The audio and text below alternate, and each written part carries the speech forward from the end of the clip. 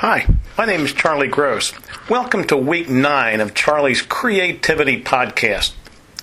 Oh, if you heard last week's cast, it was labeled as week 7, and so was the week before that. So really, this is definitely week 9 of this series. I'm glad you have subscribed and are tuning in. This week's cast is dedicated to my outstanding stated clerk, the Reverend Dr. William J. Netting. He is not only a great friend and colleague, but an outstanding thinker and organizer. He is always prepared for polity and process questions that pop up. Today's cast is some rambling musings on how our faith and spirituality is shaped and formed through the many and varied experiences we enter with intentionality. It's also about databases that I've been seeing in a number of different ways. Well, last fall, I read Maria Harris's excellent book called Fashion Me a People. It was an excellent treatise on the various ways that our faith is shaped. It is shaped through our interactions with people, shaped through worship experiences, shaped through what we read and study, shaped through the music we listen to, shaped through the movies and television shows we watch, shaped through the way we spend our time, and shaped through the conversations we have and the people we hang out with, and basically shaped through all the various experiences we have. It made the strong point that it really matters what we are exposing ourselves to and what we are being immersed in. It also sounds like parental advice to teenagers, but I digress. A couple of years ago, I heard a pastor friend of mine tell me that he loves his iPod and he tries to treat his body and mind like an iPod. And what he was referring to was that an iPod merely plays what is put into it, what is downloaded from the computer. He said that he wanted his mind filled with only godly thoughts and wisdom from God's Word.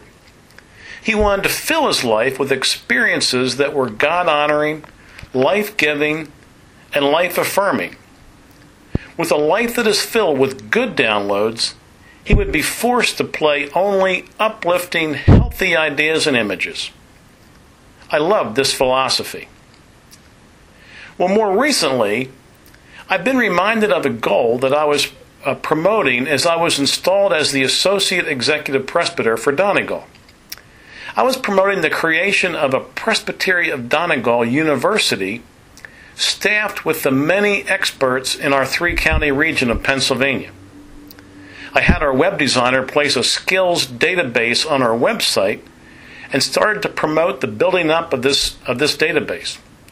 You can actually go to www.donegal,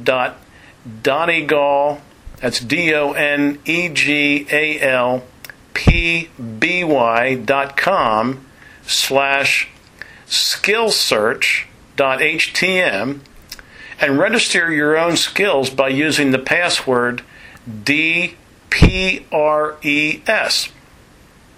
Well, it stalled at 132 people registered. It also stalled without a database of courses. Well, I continue to imagine a world of many more opportunities for learning and teaching and raising the bar for ministry.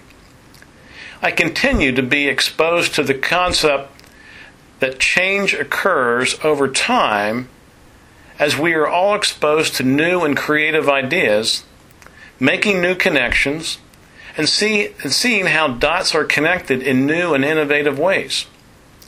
We change and grow or morph as we read more books, hear more sermons, spend more time in prayer and conversation, and push and shove each other with challenging ideas.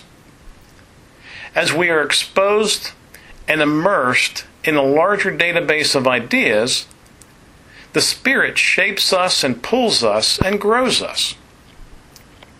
Well, you probably know this, but the iTunes concept is nothing more than a giant database engine. It's a database of where podcasts and music and movies are located and points your computer and your iPod to other websites to download these experiences. The music and podcasts and movies do not reside on the server that hosts iTunes. It's just a massive database. Well, the other day at the Lancaster Theological Seminary, I met with a number of people around the idea of using the arts in raising the bar of mental, spiritual, and economic health for marginalized people and immigrant people groups. I think the idea is brilliant. But in the brainstorming session, we started to create a quick list of the various experiences, classes, initiatives, and people who were already engaged in similar events. It forced the idea again on me that what is needed is a larger database of the various ways that our target audience could be exposed to life-giving experiences in the arts. It pointed to a problem in promoting and communicating the many and varied opportunities and possibilities in languages that would be understood and promoted and communicated in the living and working areas where they would be seen. Well, we decided to go this route and start creating this database. I think that idea is brilliant as well. I can't wait to see what the Spirit of God does through the various databases of ideas, people, experiences, and conversations that are poured over me. I'm also eager to be very intentional about the database of ideas, people, experiences, and conversations that I enter into intentionally. Well, I will definitely be a product of the total of these.